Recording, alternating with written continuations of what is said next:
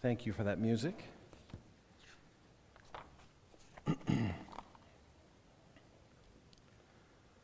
Let's have a word of prayer as we continue with our service. Father in heaven, as Amy, one of our leaders, just put it, that prayer is, I'm forgetting how she worded it, but I love it. That sounded so natural, not just poetic, but it just sounded so natural and real. So we want to pause one more time and pray and ask that you would, as we often pray, ask that you would continue to use this time, that whether people are listening and hearing online or whether they're here in person, as Paul writes about in the New Testament, that people would actually hear it for what it truly is, you speaking to people. We ask this once again in the generous name of Jesus. Amen. This last week I was in meetings most of the week in another state, and I felt impressed that the Lord wanted me to change the message for today, so we are putting our series on Ephesians on hold just for today. So if you'll join me in Hebrews is where we'll begin, but we'll go to a few places today. We'll be starting in Hebrews chapter 12. Hebrews 12 verses 1 through 3. The author writes in Hebrews 12, 1 to 3, "Therefore, since we have so great a cloud of witnesses surrounding us, let us lay aside every encumbrance and the sin which so easily entangles us." And as a reminder, he's writing to professed believers of a high calling, the Hebrew of all Hebrews. Let us run the race with endurance that is set before us, fixing our eyes on Jesus, the author and perfecter of faith, who for the joy set before him endured the cross, despising the shame, and sat down at the right hand of the throne of God. The author continues, he says, consider him. That's the author's way. It's talking about what's happening in the mind. Faith, trust, believe. It's also in Romans 6:11. Count yourselves dead to sin and alive to God through Christ. Count that, consider it, reckon it to be your experience. Consider him who has endured such hostility by sinners against himself. Why? What's the big deal? So that you, as you focus on Jesus, and you'll see how Jesus did it, you'll see how Jesus wants to do it in you, so you will not grow weary and lose heart. As the author implies, because you can. You can lose heart, grow weary, grow faint too easily. 2 years ago, I spent 4 days in Orlando, Florida. And when I was there for those 4 days, all day long and part into the evening, it's part of a church planting seminar. They call it Exponential. And people travel from all over the world to attend this. This mega church is packed. There's over 6,000 people there in attendance, 25,000 more watching online. And some are there on Sunday, some Monday, some Tuesday, Wednesday, Thursday, and it's just different people come in at different times. But I'm typically there 4 days, sometimes more, and because I'm a part of the church planting team for this state with our denomination. And I remember when I was there 2 years ago, it was before COVID, and the speakers, and there's so many of them, there's a diversity, but basically the speakers were very unified and very clear. If you'll do these things, you won't be stuck. I don't imagine you'll miss it, but in case you don't, the message today is all about being stuck. As you can see in the picture there, there's a vehicle and they're stuck. They'd really like to go someplace. And some are pushing, and some are this, and some are that. There's someone over there pointing, telling them, if you don't want to be stuck, this is what you need. And at this seminar, there's authors, there's just evangelical people all over the place, and booths, people, huge companies that are printing Bibles, and this university and that university and this Bible author and that one, and this pastor has 35,000 mega churches, and this pastor, thinks, and I say thinks, that he just popped up 400 new churches last week, and everybody's got advice, and everybody has their long list. If you do these 10 things, 2 and 3 and 8 and 12 in my book and your book, and if you really want to not have your church be stuck, you got to turn off all the lights. And the next person will say, no, if you really want to grow, you got to turn on the lights. And then someone else will say, man, if you really want to grow, you got to have older music. So newer music and louder music and quieter music. And you need to fast. No, you need more parties. You need to, there's a lot of stuff everybody says. But they're all unified. When I went there 2 years ago, they were all unified. If you do these things, you and your church, this world, America, we won't be stuck. And I remember it so vividly. As we were flying away, the world was shut down and stuck. It was COVID.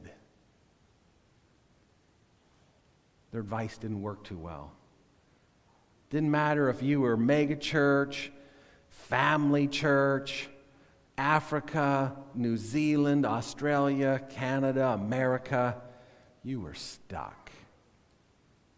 And they made some jokes about Florida and Florida and Texas because we were, in their opinions, we were a little less stuck. But we were still stuck. And nobody went to that seminar. They didn't have it for 2 years. Just last week, Monday through Thursday, I was there again for 4 days, listening to similar speakers, similar authors, similar seminars, hearing similar information. Try this and try that. Man, go here and go there. Here's my list. Here's my book. Here's my 10. Here's this and here's that. Everybody's unique. And as I said in my interview, I am too. We all are. God makes us all unique. But for some reason, I have this stubbornness that ever since I got converted, I haven't been able to shake. Praise God. I have this little stubborn habit. I like to try and find Jesus' death and resurrection every possible place. And when I don't find it, especially when I'm in church settings, I find that troubling. And I'm not just concerned about the evangelical brothers that were there. I have that problem even in our own denomination sometimes. I find that sometimes too often people, whatever the rank, the title, the position, too often, even the people above me in title, I've heard it so many times in our own denomination and others, that too often people just don't really say or do or talk or teach or offer much in Jesus' death and resurrection. And this last week was another one of those moments. And often when I say something, people, the typical response is different people use different words, but basically it goes something like this. Hey, everybody already knows about Jesus' death and resurrection. We need to get on to more important other stuff. And I just think, man, if we're all in Jesus really well, then we would say, well, then the next logical conclusion is this is what the world looks like when everybody is really functioning in Jesus. And this is what America really looks like when we're really functioning in Jesus. And this is as good as your denomination's probably going to get, whatever their denomination was, because this is what it really looks like when people are really getting it in Jesus. And we can step on our own toes and say, well, this is, man, woo, Seventh-day Adventists, this is as good as it gets, because we all just really operate so fluidly in Jesus. And I could say, amen, but I'm being sarcastic. And you can ask yourself, how is it with you? Are you stuck? How is it with your family? The answer isn't more lights or less. There's nice books out there, but the answer isn't 20 more books. The answer has always been from the very beginning days of Adam and Eve. How are you doing in Jesus? If you're stuck, that's the answer. It's not complicated. And if you find other people you care about that are stuck, that's the answer. It's not complicated. 2 years ago, their message was something else, and I went back again, and their message was something else. All the while, 2 years in between, we were stuck. And it ended, and their message was quite the same. Tens of thousands of pastors, administrators, and church leaders going back to their church around the world with some wonderful information. But if it's lacking Jesus, people will still be stuck. And too often people wonder, like it's a great mystery, why they're stuck. In Matthew chapter 17, the disciples found themselves stuck.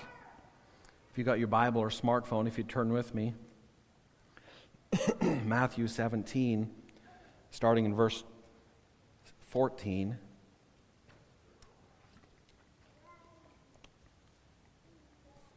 Matthew 17, 14 through 23.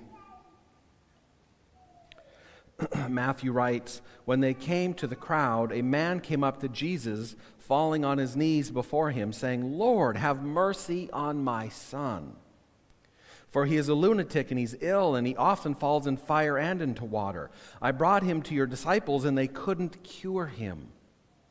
And Jesus said, 'You unbelieving and perverted generation, how long shall I be with you? How long shall I go up with you, or put up with you, and bring him to me?'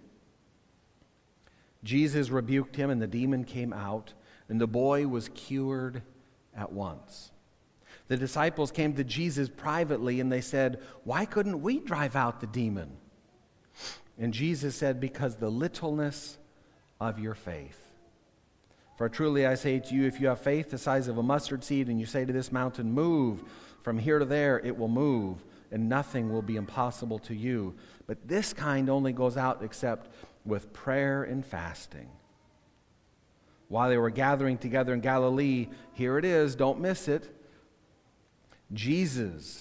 while they were gathering there together in Galilee, Jesus said to the very group, 'The Son of Man is going to be delivered,' this is his death, 'to the hands of men. They will kill him, and he'll be raised on the third day.'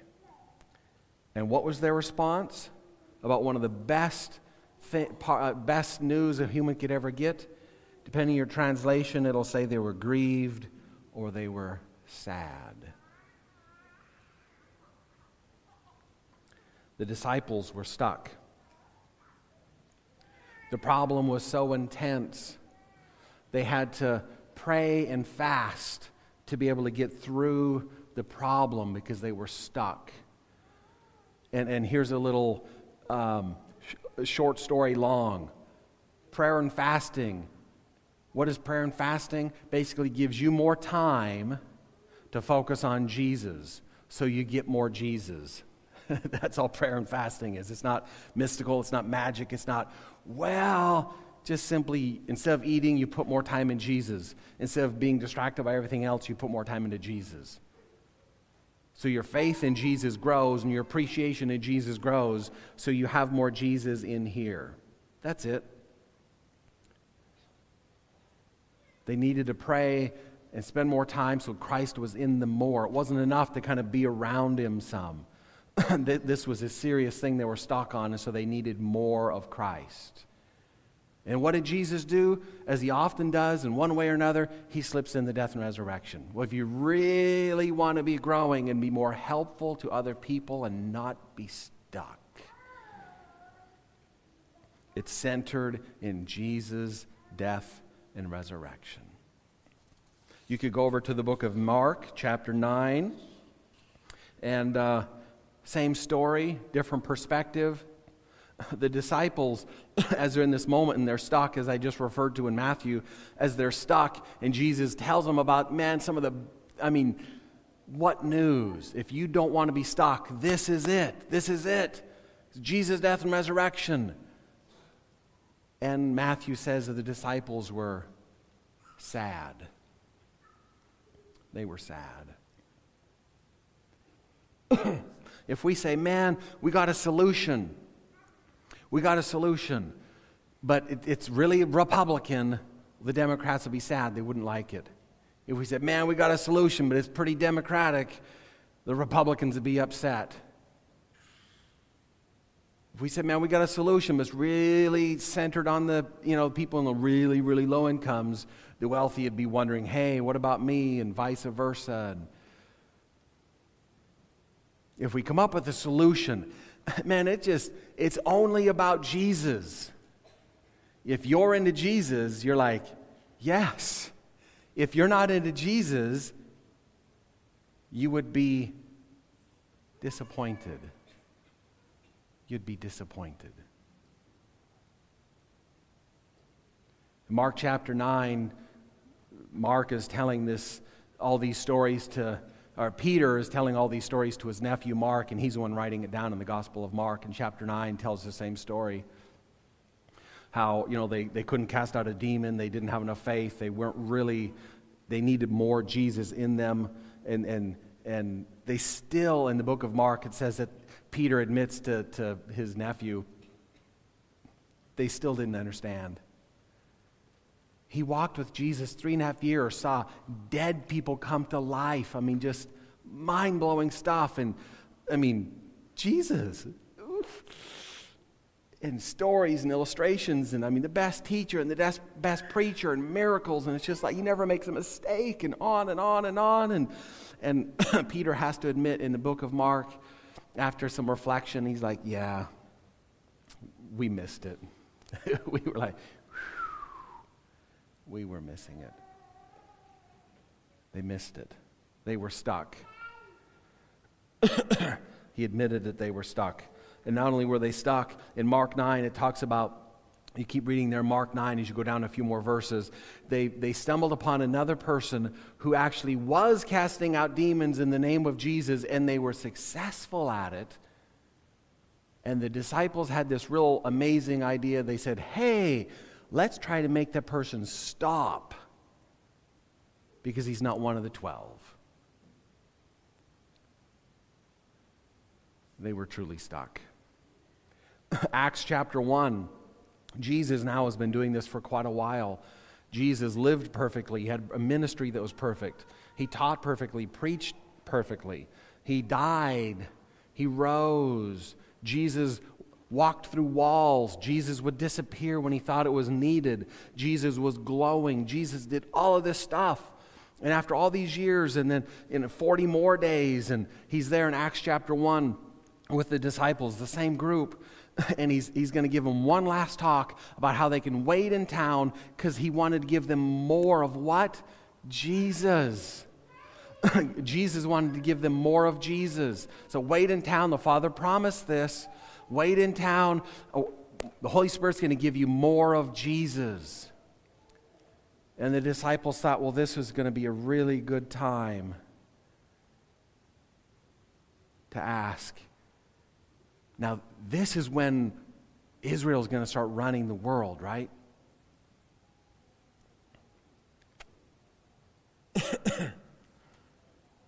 That'd be like today with the Lord getting close to coming back again. People, instead of focusing on how can I have more Jesus for me and for others, that would be like what you see in some circles all around. Now, this is the time that God's going to make America stronger, right? This is the time that, America's going to shine better than ever, right? Because it's, if you cut me, we're supposed to bleed red, white, and blue, America. Or, if you get cut, are you supposed to bleed Jesus? Born here, raised here, love it.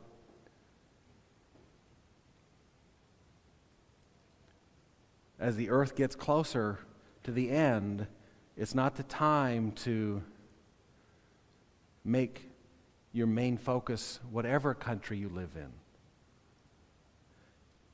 Just like them, the main focus is supposed to be Jesus. Their country was stuck. Their denomination was stuck. My opinion is that, according to Revelation, our country's a bit stuck, and so are the rest. But I know something that isn't stuck, and that's God's kingdom.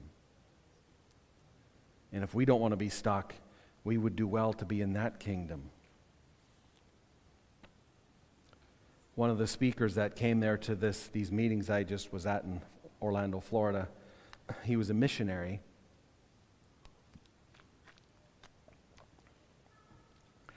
And to put it lightly, he was stuck.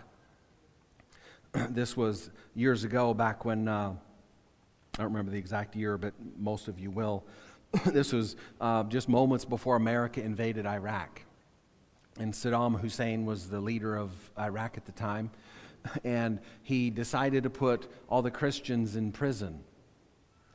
And this one missionary, being in prison, you could clearly call it, him and his wife, their kids, they were stuck. And they couldn't do the typical stuff. They couldn't use money. They couldn't use, title. They couldn't use privilege. They couldn't use any of that stuff. They were in a foreign country, a Muslim country, Iraq. They were in jail. They had nothing at their disposal other than faith in God. And so they prayed. And he basically said, as him and his wife and kids are in prison in this foreign country, we don't want to be stuck in jail. Set us free so we can keep telling people about the freedom you give in Jesus. Within a couple of days, some of the guards, not guards aren't the right word, but some of the leaders that were around Saddam Hussein were leaking it out that he was getting troubling dreams, and that he couldn't do anything about it. It's just haunting him to let the prisoners go. Kind of like God did with Nebuchadnezzar in the same country a few years back. And so, by God's grace, through trusting in Jesus and prayer, Nebuchadnezzar let them out of jail. Not Nebuchadnezzar, Saddam Hussein, rather, excuse me. Saddam Hussein let them out of jail. To this day, the American government still has no logical, political explanation why he let them out of jail, other than a group of people getting together and praying. God can do anything. Hebrews 12, 1 through 3. Therefore, since we have such a great cloud of witnesses surrounding us, let us lay aside every encumbrance and sin, which so easily entangles us, and run with endurance the race that is set before us, fixing our eyes on Jesus, the author and perfecter of faith, who for the joy set before him endured the cross, despising the shame, and is sat down at the right hand of God. Consider him who has endured such hostility by sinners against himself, so that you will not grow weary and lose heart. every time I go to that seminar on Wednesdays, they have more seminars during lunch on Wednesdays. And so it's unique on Wednesdays because if you go, you not only get a seminar, but they always provide free lunch. And so different, people are always trying to run to those seminars because they give you free lunch. In this particular one I was in, it was for a large Christian company. They're based out of San Diego, but they were at this to try and promote their products. And it's kind of a church ministry. It covers lots of stuff, anything to do with software, attendance, online giving, advertising, basically anything that church can do with with software, they take care of it. So I was in the meeting listening to it, and they'd started. They were about 10 minutes in. There's these two women that were, the salespeople for their program, and doing a nice job. And so there was food at the back before we ever got in the room. And then when you get in, then they'd say, "Oh, help yourselves and have some food." And we were about 10 minutes in, and then there was some local vendor. Because they had all kinds, there was 6,000 people at this place. There was vendors everywhere. And so they had already talked, as good organized people as they were, they already talked to some vendors ahead of time and said, "Hey, we're going to eat X amount of people, so put X amount of food in the back." And so this vendor was wanting to go the extra mile. And so about 10, 15 minutes into the seminar, one of the vendors, just the delivery person, so the delivery person for one of the vendors came into the back and making sure that, "Oh yeah, you got enough of this and that," and cleaned it up a little bit. While the vendor was there, they heard the speaker, the two ladies up front, the sales ladies, plugging their product. And as they were plugging their product, this lady, it doesn't even ask, doesn't raise her hand. She just interrupts in the back, this delivery lady. And this delivery person, she just interrupts and she says, "Hey, I go to church here in this area." And she said, our church had, we have your software. And we had a real problem with it. We were stuck. We had a problem with your software. Everybody turns around, looks, kind of the awkward silence for a little bit, as you're sitting there, I wonder how this is going to go. If you're the one up front leading it, you're, just like, pray, that kind of moment. That's usually like 1, 2, 3 seconds, but sometimes it can feel like an hour. Yeah, man, our church used that stuff. We had a real problem, man. We didn't know how we were going to solve that problem. It was sizable.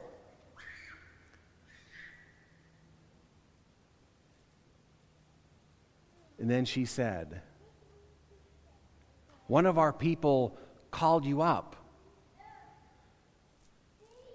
And she said, "You guys solved it in an hour. It was awesome." She said, "I would highly recommend the stuff they're selling. It works."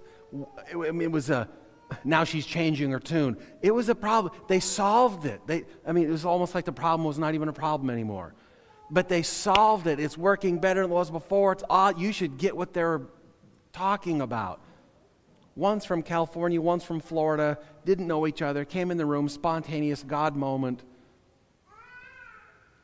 If someone walked into your work, if someone walked into you at the grocery store, if someone walked into you at home, if someone walked into you at church, would they say, "Yeah, man, that guy's stuck"? Would they say, "Yeah, she's stuck"? Or would you be like this vendor? Would someone come along, would a nobody come along and say, "Man, woo, whatever Debbie's got going on, you need some of that. I hear you're stuck. Have you met? You don't have to be stuck.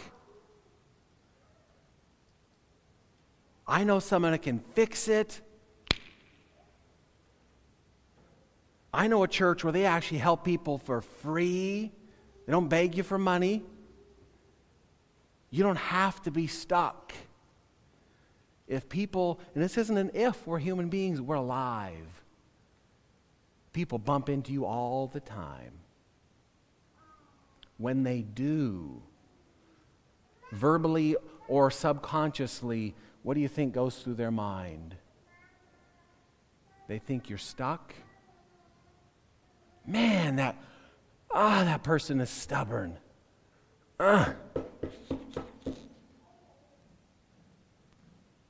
When people bump into you in life, are you stuck? Or are you doing well enough? We're not perfect. Until we get to heaven, there'll be a wonderful day. But are you getting enough Jesus so that instead of being permanently stuck, we can actually spend a chief part of our time helping other people that are stuck get unstuck through Jesus? John chapter 2. John chapter 2 is a fun scripture. In John chapter 2, many of you know the story, so I'll just give an overview of it. In John chapter 2, there were some professed believers. In John chapter 2, they weren't only professed believers, and most every Christian today thinks that they were the remnant. And these remnant people, there was a wedding. It was a party. And at this party, the men, they'd planned, they'd prepared, they were ready, they were going to have fun, because who doesn't like fun? And these professed believers, these remnant people, as they're having fun, living life and having a party, and to be consistent with my theme, they got stuck. At the moment when they needed it most, they needed some grape juice, because that was a really big part of their wedding party. They needed some grape juice. And at one of the most important times, they ran out of grape juice. They were stuck. Doesn't seem like a big deal to us, perhaps, but it must have been a big deal to them, because God made sure it's put in the Bible, and it's been here for almost 2,000 years, that some professed believers were at a party and they ran out of some liquid, and it was a problem, big enough problem, it's in the Bible. And you know what happened? There was a little lady, the Bible says her name's Mary. The Bible says her name is Mary, and angels spoke to her before Jesus was born. And for all of these years, this was Jesus' mommy. Her name's Mary. For all these years, she's been packing Jesus in her brain. Because you never know when you bump into people that are stuck. Amen? She was at a party. It doesn't always have to be baptisms and offering calls. They were at a party. I like parties. Have one. Invite me. I like parties. We're having one tonight for the 20-year-olds. Please come. They're having a party and they got stuck. And you know what she says? It's so simple. It's so simple. Read it later, John chapter 2. This simple, common woman, nobody had a clue who she was. She just simply told the people, let me move this so we're not distracted here. And then I'll share the simple words and we'll have a song here.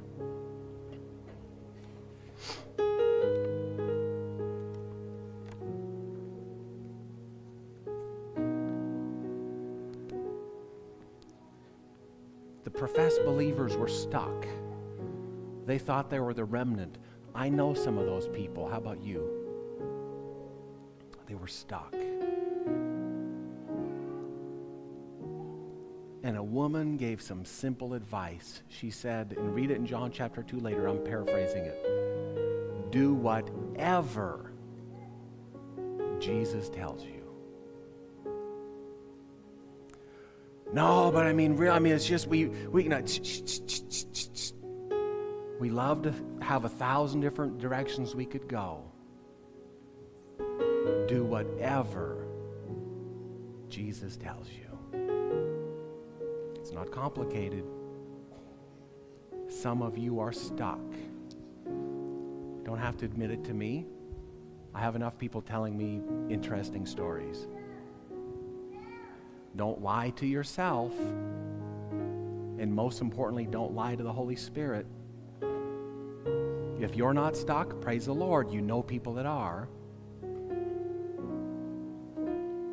If you don't want to be stuck, and you want to be helpful to other people around you so they're not stuck, do whatever Jesus tells you to do.